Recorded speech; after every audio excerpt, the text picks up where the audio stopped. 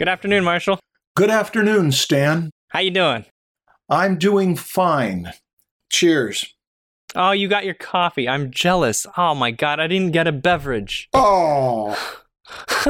All I have is this. Look at how much I got left. Oh, you poor guy. Maybe we should postpone the podcast. Maybe we should just do it next week. I'll be right back. Okay. Well, that means you and me, we are here. You can see that Stan's chair is so empty. It sits there without Stan. It's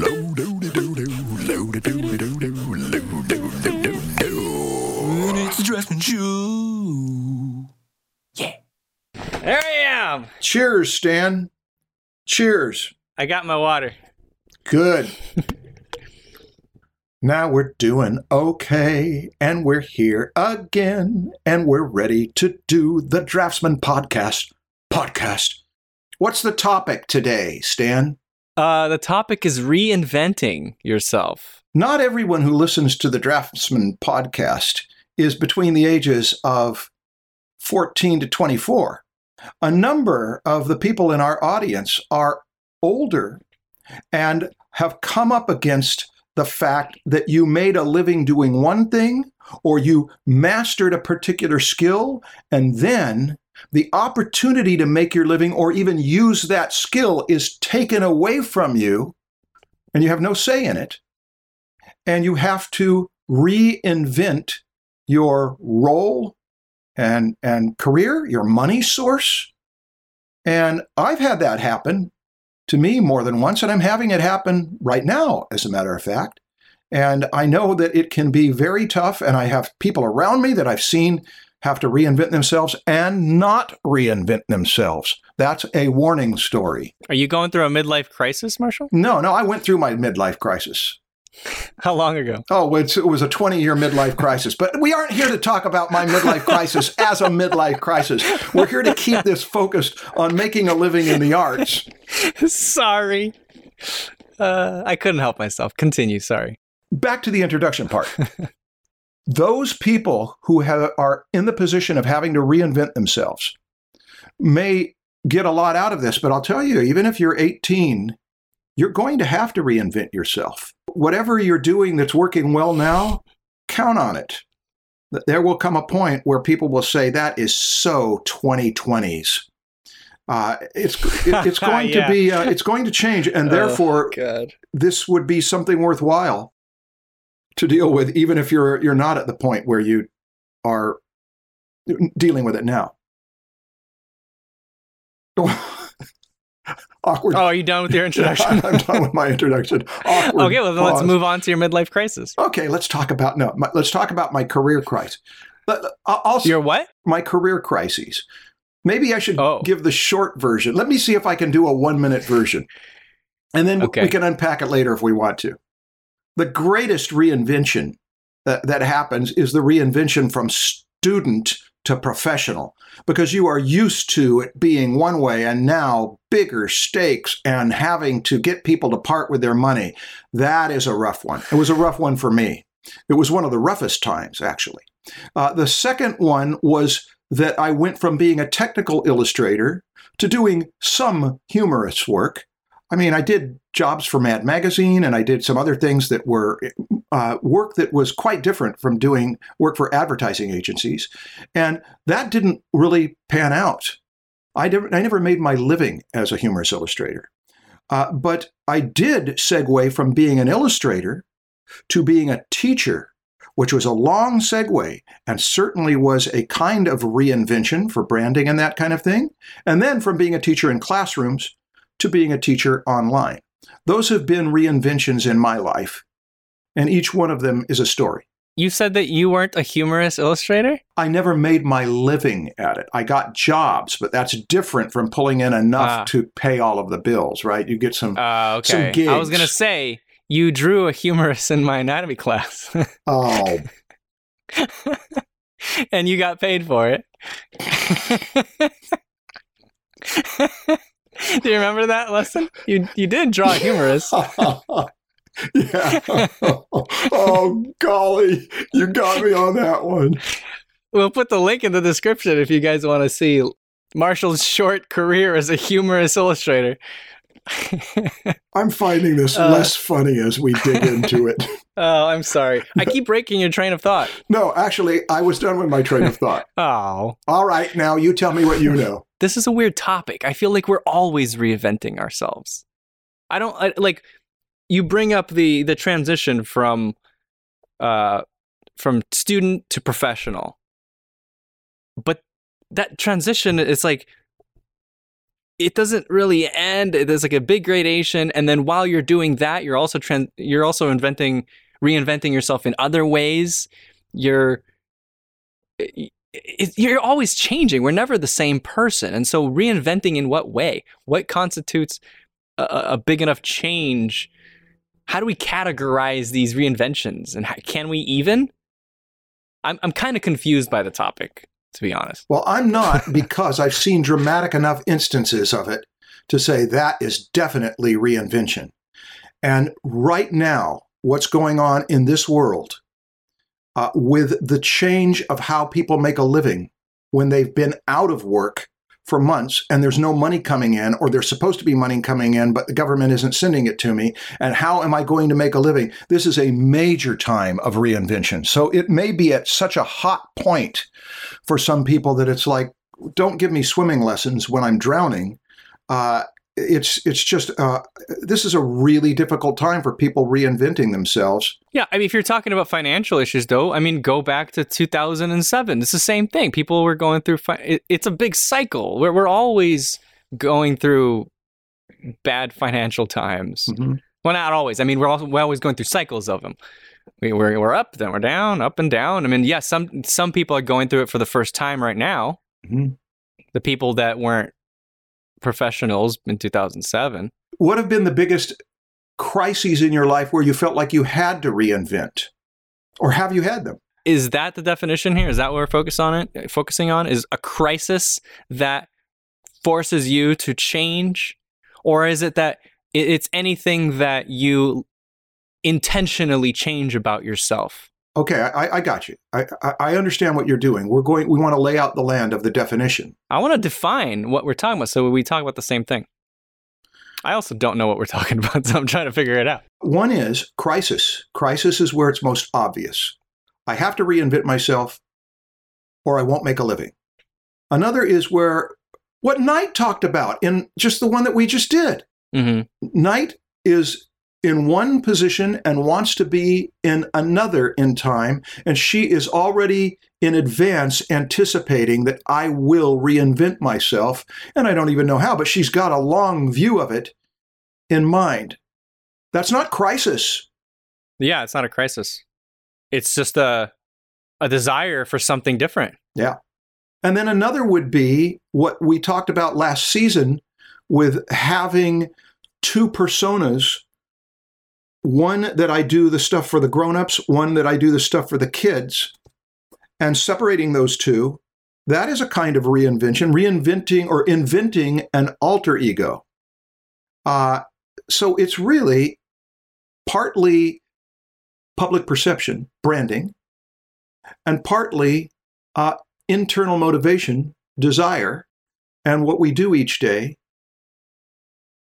And it's hard not to say that living in this time, that it has a lot to do with equipment and media, the medium that we use. Okay, Stan, I'll let you keep thinking about reinventions in your life, but let me tell you, Let me tell you the major one of the most difficult ones. It happened in the 90s.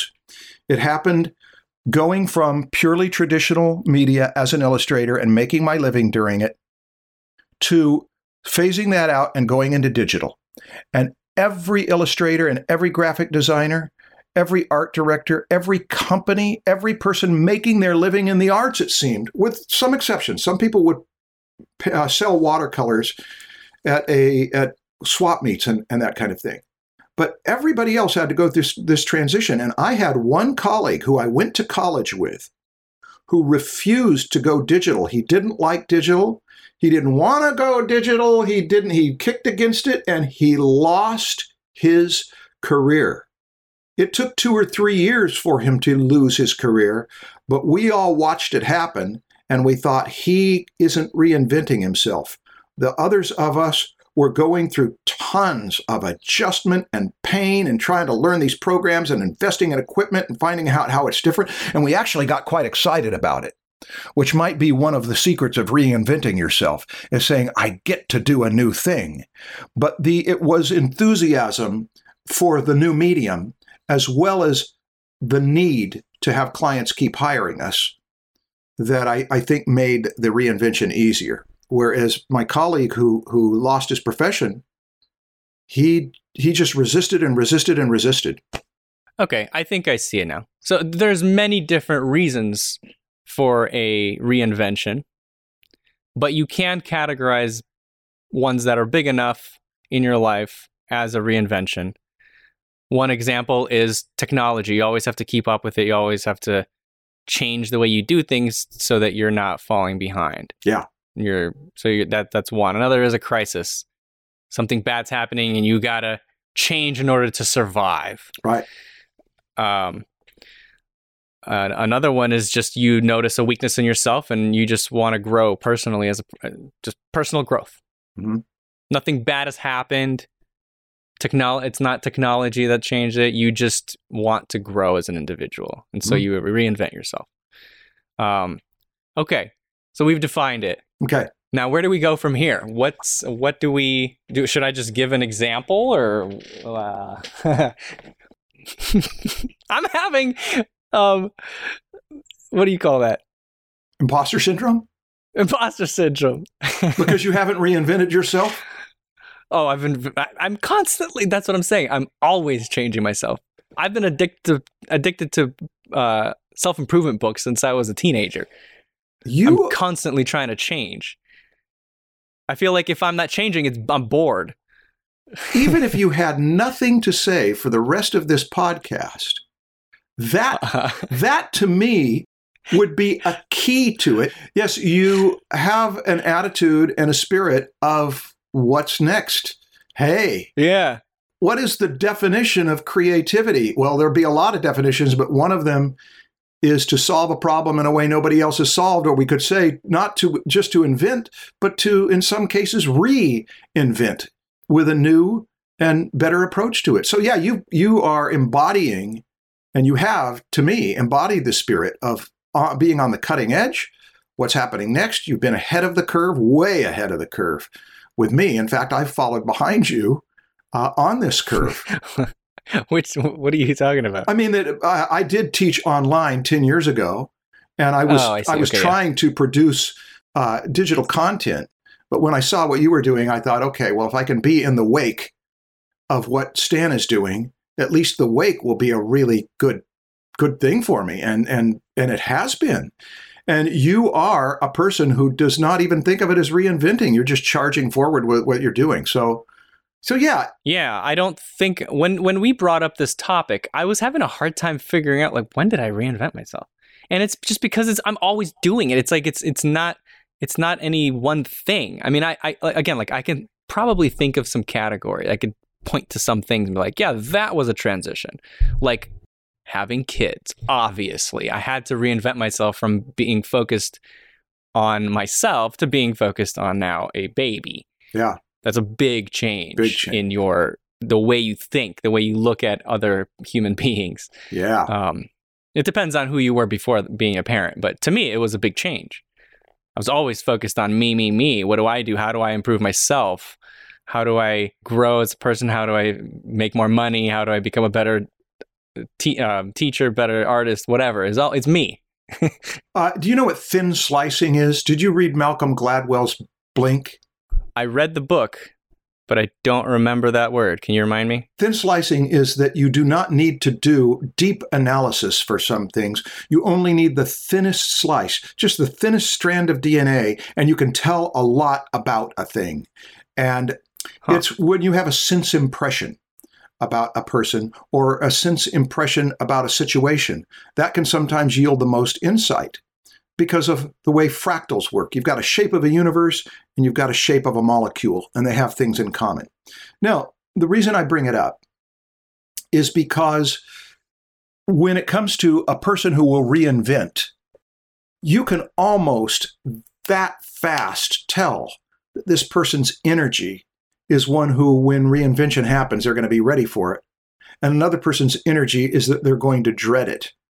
And I sense that you are in that first category, is that, come on, bring it on. I'm ready. Let's have fun with this. And another person is going to have many more barriers and self-protection mechanisms up. So that becomes part of the success of reinventing is, do you run away from it? If you run away from it, it's going to get you eventually. Or do you take it on and bring energy to it? The letter you got from, is it Milan? Yes. Read what Milan said. Hi, Stan. He doesn't mention you, Marshall. Well, it's okay. I'm listening. I'm such a dick. I'll reinvent myself eventually. I'm sorry. It might be punishment for having mispronounced his name if I did, but we'll see. Hi, Stan. My name is Milan Franklin. I was just watching the latest Draftsman podcast, and I was intrigued by Crystal's, I hope I heard her name correctly, question regarding injured artists. I know this is a bit after the fact, but I believe I may be able to help. He sure can. Just wait. Back in 2011, while deployed in Afghanistan, I was injured after stepping on an IED while on patrol. This resulted in the loss of both legs, as well as 2 fingers on my dominant hand. I had to develop a completely new grip and initially struggled to hold a fork or spoon, let alone a pencil. Additionally, my middle finger was reconstructed, and to this day can only articulate my knuckle due to severe scarring and damage around my phalanges. When I first started to draw again, I had issues similar to what Crystal described. I could hardly hang on to the pencil, and my middle finger would seize up every 5 minutes or so, and I would have to physically grab my finger and bend it back into extension, which hurt like hell. I thought the way you both handled the question was excellent, but I thought it might help Crystal and hopefully others with similar limitations to hear from someone who copes with similar challenges on a daily basis. The fact that he says similar challenges is... wow. Yeah. It shows his personality. Yeah, it's a thin slice of Milan. Yeah, there you go. That's a great example. Every challenge is different, and every person is going to have to deal with their own limitations and struggles. But you'd be amazed at what the human body is capable of overcoming, adapting to. I don't personally deal with carpal tunnel like she mentioned, but when it comes to scarring due to physical trauma or surgery, it's actually beneficial to use the affected area or even massage the tissue within reason. Doing so can help to break up the scar tissue, relieve pain, and potentially increase mobility or strength. Obviously, listen to your doctors, and if I can say anything, to not overdo it. I can tell you firsthand that pushing too hard will only exacerbate the problem. Listen to your body and choose your battles carefully. Pursuing a career as an artist is hard enough as it is, let alone doing it with a disability, injury, or other limitations. Don't put yourself at a further disadvantage by losing the mental game. Maintain a healthy, balanced diet. Cannot stress that enough. Stay positive and keep your head up and your eyes on the horizon. Do this and you will overcome anything. He says, Crystal, good luck. I wish you the best and truly hope this helps. Milan. He attached some images. I'm pretty sure he's okay with us sharing them. If you're watching this, if you're sensitive to people losing limbs, close your eyes. Yeah. Okay, you can open them again. Yeah. Oh, man. I mean, it's an inspiring story. It's great to personally, when I read that, I was like, wow, it's great to know that even if that happens, it's possible to be so positive about things. Yeah. You know, it was kind of like, cool. Like, it made me not afraid of things happening to me a little bit less. You know what I mean? It's like, okay, I could lose my legs and I'll still be happy like Milan. Yeah. Or I could still be happy like Milan. Maybe not. It takes a lot of strength. Milan does not have imposter syndrome. No. This is where someone who comes from that extreme, a loss, and then makes the comparison to another person who has a lot of pain, and rather than minimizing it, says, yeah, I know what it's like, and then connects and offers that kind of encouragement is admirable, and good comes out of what you've done. Yeah, that was a powerful letter. Yeah, it's an example of a crisis that forces someone to change. And the attitude behind it. Don't lose the mental game. If you're losing the physical game, don't lose the mental game. That's very important. This reminds me a little bit of when we were talking about the war of art. The most extreme situations in life can be military situations, where it's life or death, and it's not something you can plan. It's something that happens now. And if you can learn lessons from people who are in those extremes, this class that I just finished for Concept Design Academy was called Creativity Lessons from Great Filmmakers. Even if you're not going to be a filmmaker, one of the reasons why you would study lessons from great filmmakers is because their challenges and their complexity and the amount of money that goes into a production, there's so much at stake that if people under that kind of pressure can be creative, there should be something in the lessons from them, from those of us who are merely painting a picture or doing something that's fewer challenges.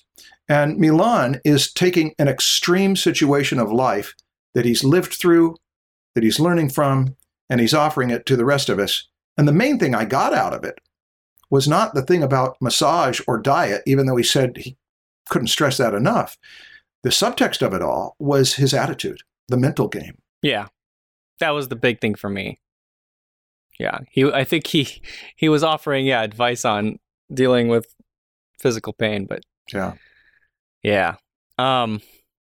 Okay, so where do we go? I mean, do you have any advice for people that are in the process of reinventing themselves, whether it's from a crisis or because of technological change? I mean, other than, stay positive and that, but what do you do when okay, I have to reinvent myself? Are there any things that you begin doing?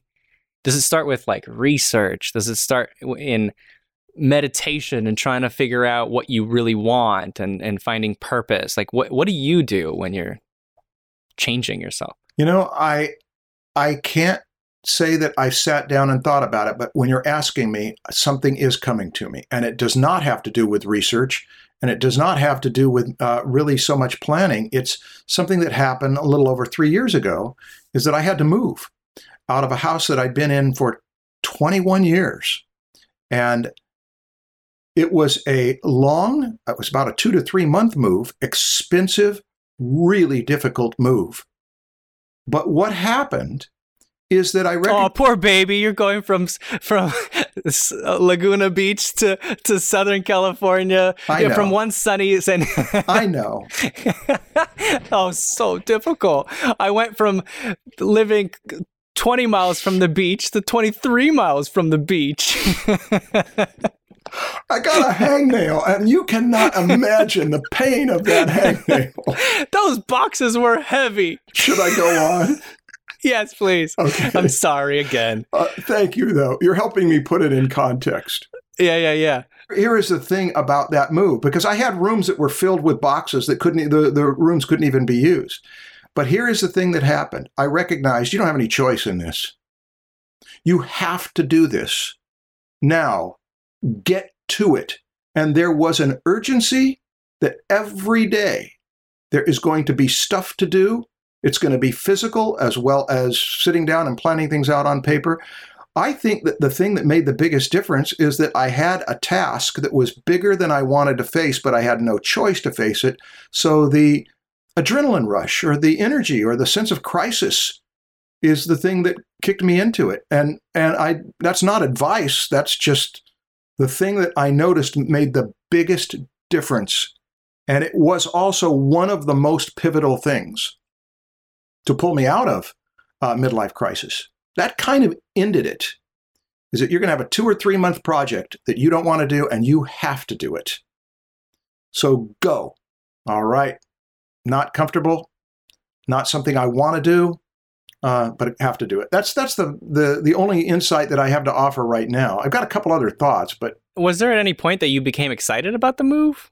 That it offered you like a new start to stuff, or no? It was just like, no, it was bad in every way. Not while it was happening.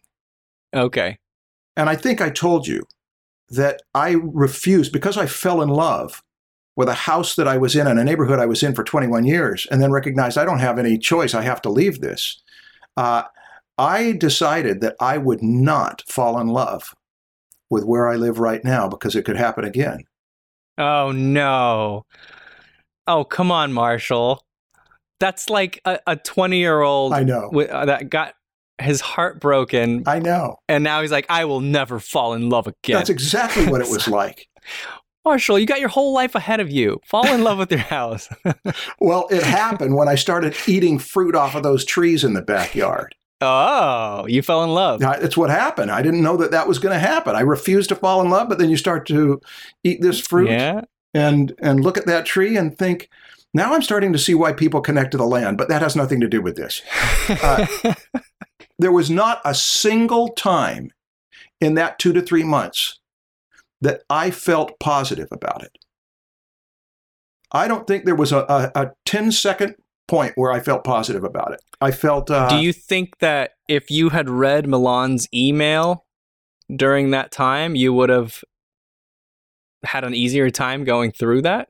I don't know that, because sometimes when a person is in any kind of emotional crisis, anything you read, anything anybody tells you doesn't make the difference. But the thing that made the difference was to actually go through it, to actually recognize the situation I got myself in, the amount of stuff I owned, the way too many thousands of books that I owned. Yeah, I acquired like 30 of yours. Yeah, well, yeah, and I got rid of about 1,500 of them, and still have a great number of them. So now these are silly problems when you pull the camera back. You know, one of my polo ponies wasn't feeding well, and I lost $1 million out of my $6 billion. My swimming pool is like 5 or 6 inches lower than it should be because of this damn water shortage.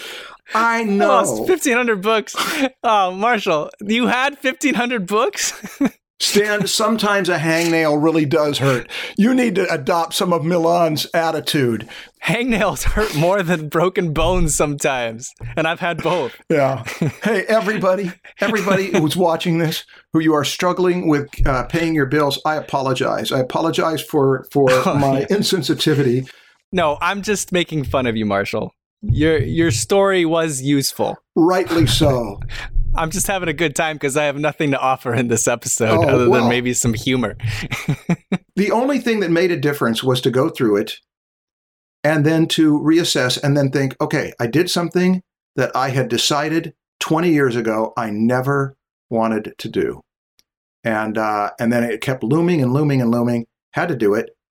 And I don't know that there's any advice. Some students that were important in my life and have been important since, when they were in their early 20s, got together with me and said, we'd like to talk with you more because you seem like you've got a lot of life experience, which at that time I was about 40. And I was about 40 or so. And they said, you got a lot of life experience. We think there's a good deal we could learn from you. And I said, you're going to have life experience. You give it 10 years, 15 years, or 20 years, and you're going to have life experience. So you will learn from that. And how much somebody older can help with that, they can. But the thing that you really learn from is that you go through this next stage. I remember when I was younger, like when I was like 20, when my main concern or my main focus in my life at that time was changing myself. It was figuring out, how do I become the adult that I want to be? That's when I was like addicted to self-improvement books and just, focusing on self-improvement. And one of the big things that I think helped me was having a vision board and a journal where I could think through things. Yeah, the vision board really helped because it made me decide on what are the main things that I want to head towards. What do I want to accomplish? Who do I want to be? It makes you think about it. What do I put on this board?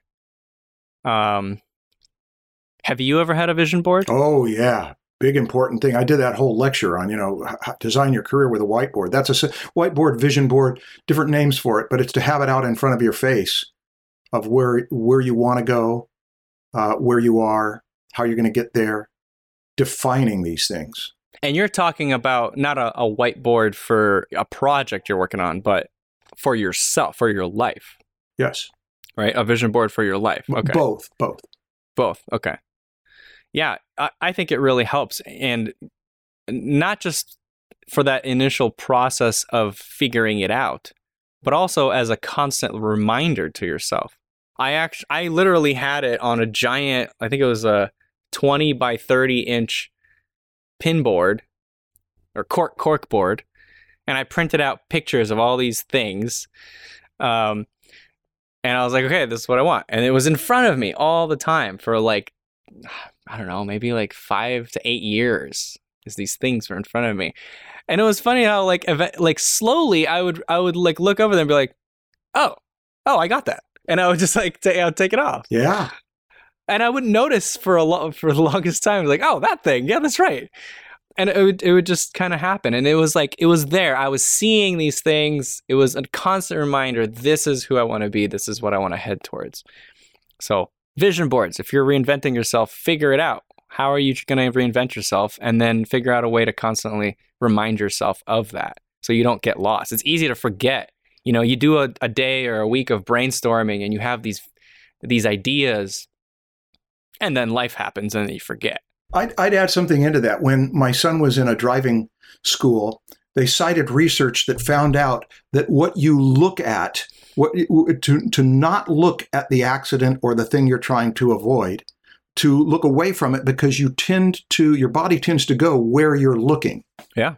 And regarding vision boards, in Bob Iger's book, toward the end of the book, he had talked about how Steve Jobs, when he went into a meeting with him, Steve Jobs used whiteboards to solve problems. And he describes what that was like. This book came out in 2019.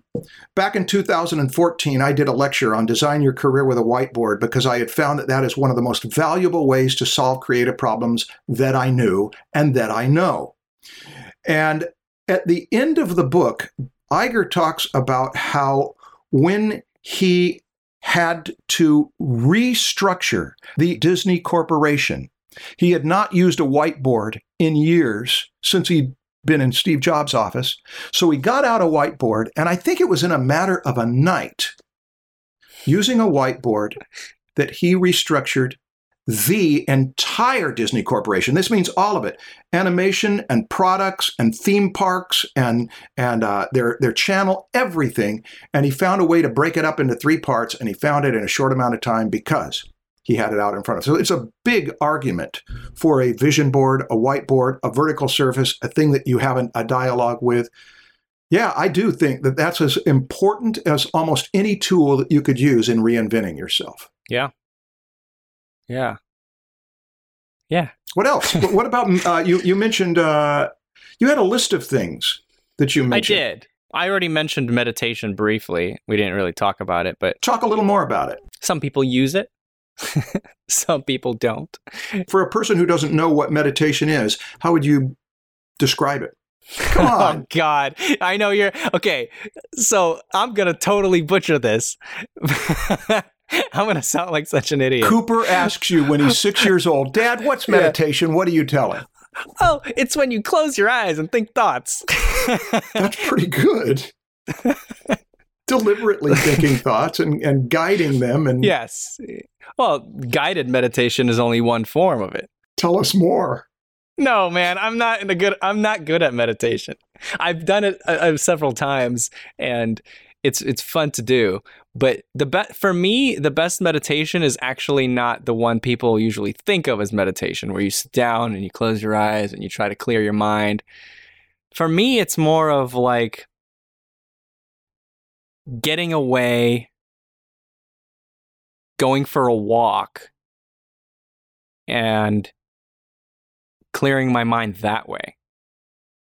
To me, that's kind of like meditation, clearing my mind with a walk and kind of escaping reality for an hour, to where I could focus on something in my mind.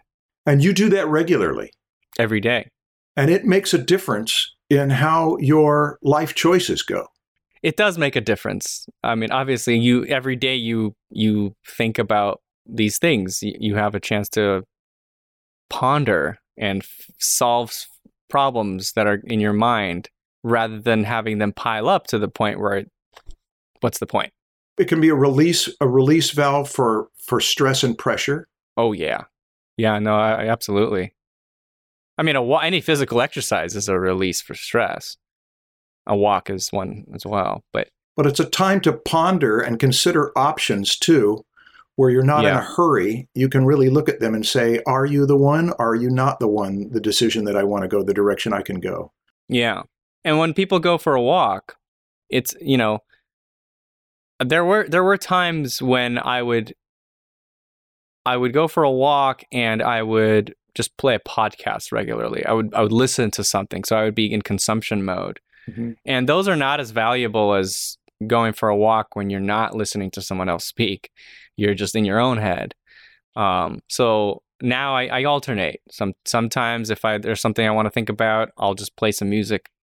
And other times when I really don't feel like thinking about stuff, or I'm tired and I just want to listen to a podcast and just relax a little bit. And that's more of a stress relief thing. Well, here's how this, I think, relates to reinventing. Reinventing, if it's not something you're thinking about in crisis right now, is something that, since it's going to happen anyway, it's hard to reinvent rapidly.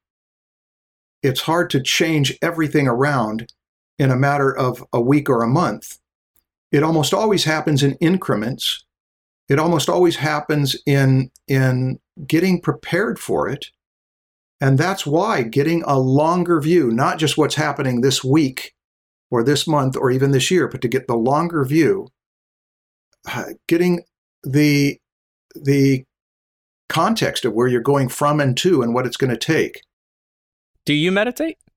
I make a short drive to a lake around here. Yeah. And it takes an hour and a half to walk around that lake. It's one you and I walked in that area. Oh, that lake with all the poop, the duck poop. Goose, not duck. Goose? Okay. They were geese, yeah.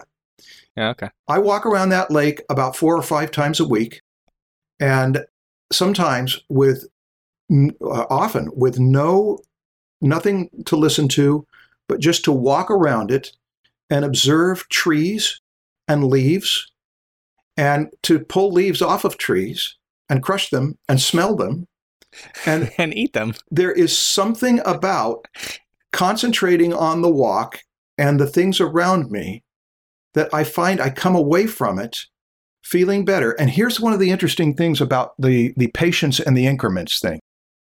If I never used to smell leaves, I just wasn't around enough plants to do it. But if there's a sensation that I should be able to pull this leaf off the tree, smell it, and it'll change my life. It's not going to do that. But when you do that about 15 or 20 or 30 times in an hour and a half and start to get in touch with these trees, there is something that evening you feel better. And in doing it 5 times a week, that week I start to feel better and start to feel more in touch with the land around me. And so the thing I'm learning from it is that any expectation that it's going to be like crack cocaine is a false expectation. Well, this took a turn. But an expectation that small bits accumulatively over a long period of time can make a significant difference is part of why we prepare for when we will reinvent next. How am I making little contributions? How am I pulling in little bits of information about how my career will change in a year or 5 from now? I think that's probably the wisest long-range wisdom, is to figure it's going to change. How am I getting ready for it? Yeah. And meditation as a formal practice has reminded me not to listen to a lecture while I'm going on those walks every time. To have time where all it is to pay attention to this physical environment and appreciate it. Concentrate on that. Let my mind wander, but remind myself why I'm here. I'm trying to get in touch with this land. I think I'm done. You mentioned journaling, though. I did. I already talked about it. Not at length. Yeah. Journaling is probably as important as a whiteboard, or at least for some people it will be. Journaling. I think you've done a lot more journaling than me. Mm-hmm. I've done journaling in increments in my life. Uh-huh. I've never had a long period of time where I was journaling. But every time I did it, it was very useful. You know, there was a time when I was younger in my 20s where I did it for a while, and it helped me figure out the next 10 years of my life. Yeah. It set me on a path because I was able to analyze my thoughts, write them down. Writing them down kind of makes you think through them a little bit more. It makes you analyze it. Like, wait, I'm actually writing this? It's not just a thought? Is this a good thought? Where else can I go with this? You know, it really makes it real when you write it down. It does. It objectifies it. Yeah. So it's a helpful way of also planning out your reinvention. Journaling is a whole other topic of value. Yeah, maybe we could talk about that. We could fill a podcast with it. Yeah. It was instrumental in my life more than once because I've journaled for most of my adult life, but that wasn't necessarily the most valuable thing. The most valuable thing was to read the journal years after having started it. Yes. And getting the insight into what kind of person this person is, and to be on the other side of it and say, I wish I could go back in time and grab you when you were that age and shake you and tell you, do you not see what you're doing? That is such a problem. And you can't see it when we're in it, but we can sometimes see it afterward if we've made a record of it. And then assess it. And that's where the great changes happen for me, is to read the 2.5 years of my life in a matter of 2.5 or 3 days and get a big overview of it. Yeah, that's interesting. The journal I had in my early 20s, it was a Word doc. It was very simple. It wasn't a physical thing. It was a Word doc.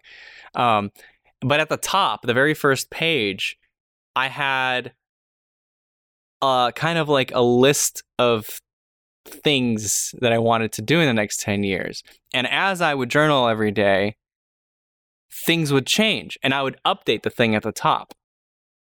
And I would constantly be reevaluating everything in my journal to make that thing at the top more accurate to what I want. There's a line in a Stephen Sondheim song from Sunday in the Park with George of look at what you want, not at where you are, not at what you'll be. That seems to be the most important thing to have on the vision board, in your goals. What is your desire? What do you want?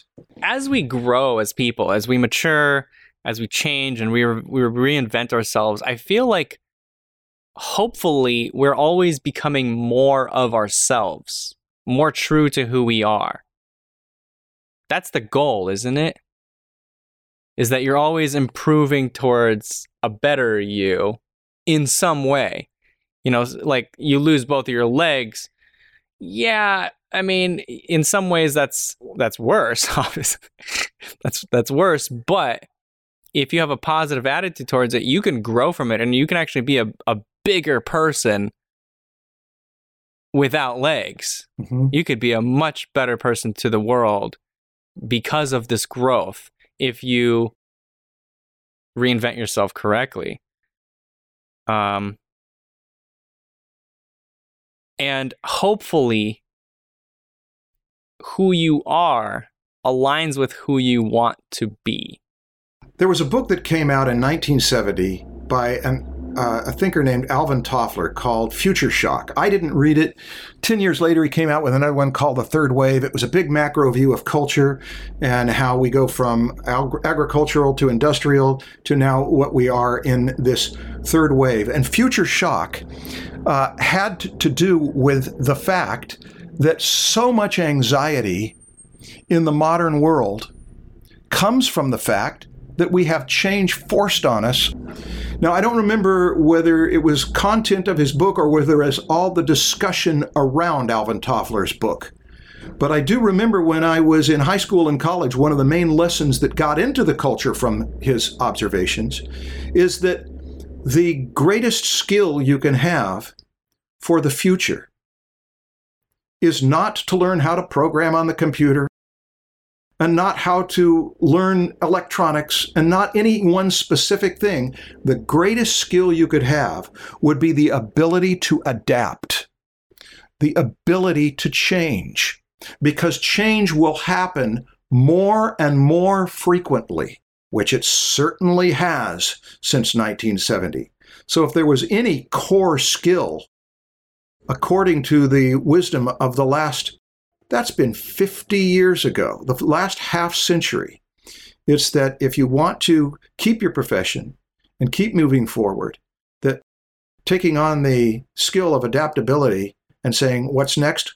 Watch me change and meet it like a dance partner who, when someone changes the rhythm of the dance, changes the moves of the dance, watch me adjust to it.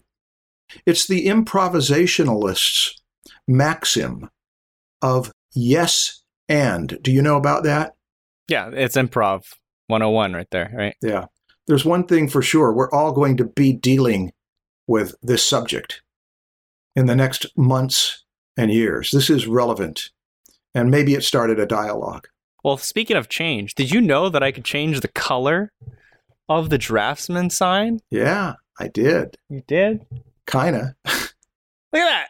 Look at that.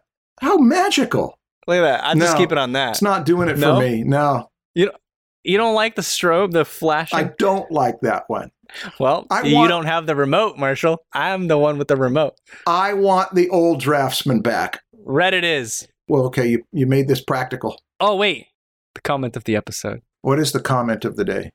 Okay, the comment of the day is, how are you currently reinventing yourself? Or did you recently reinvent yourself, and in what way? Okay, Stan, what are we going to do next? Oh, I don't know. Let's read Art and Fear. We said we were going to do that, and we haven't done it. Sounds good. And I'll read it the day before we record. I'm just kidding. Art and Fear, no cliff notes. You read the actual book. This is your assignment. All right, Marshall. All right. Thank you, Stan. It was nice talking to you. You too. The suffering of my life of 3 months of moving. Did you have to pick up the boxes yourself? No, we hired movers, but I did. No, I did a lot of the boxes. Oh, I love that. I don't want to pitch that it was physically difficult. It was emotionally difficult. It was emotionally difficult. Yeah. Thanks for your compassion. I have none. I know. It looks like you're living in a really nice neighborhood, Marshall. My car broke down at that time too. My car died. My car that I'd had for a decade. Oh no! Did you end up getting a new car? Shut up. Is it nice? It's what not kind of a car Tesla. did you get? Shut the hell up! I won. I'm not complaining. I'm not complaining about my car. The competing cushy middle class guys got in a contest. I won. I've never felt so good at the end of a podcast as I do right now. And I was feeling so bad 3 minutes ago. Oh, this is wonderful. Great. All right. Okay. See y'all. Nice talking to you, Marshall. You too, Stan.